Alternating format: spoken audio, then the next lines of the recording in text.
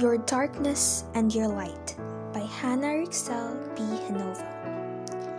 As you prowl through the streets at night, trying desperately to escape and stay out of sight, the shadows in your head which you cannot fight just seems to haunt and torture you purely out of spite. Thus, in retaliation, you run through each of your options. But out of fear and desperation, and through sheer will and grim determination, you force yourself to appear cold, cruel, and ruthless, letting everyone know that you are merciless and heartless. Yet, deep inside, I know you feel utterly helpless against this unyielding and eternal darkness.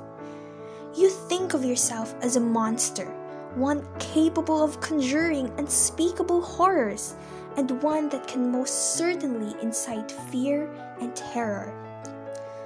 And as the days passed in a blur, you realized you could find your way back no longer, because for as long as you can remember, you've been hurting and suffering more than any other.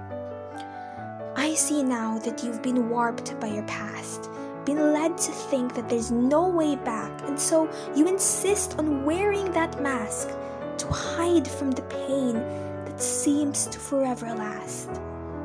But you see, monsters are made, just as scars will soon fade. You are more than the person you were forced to become, and in time you will soon learn to heal and never succumb.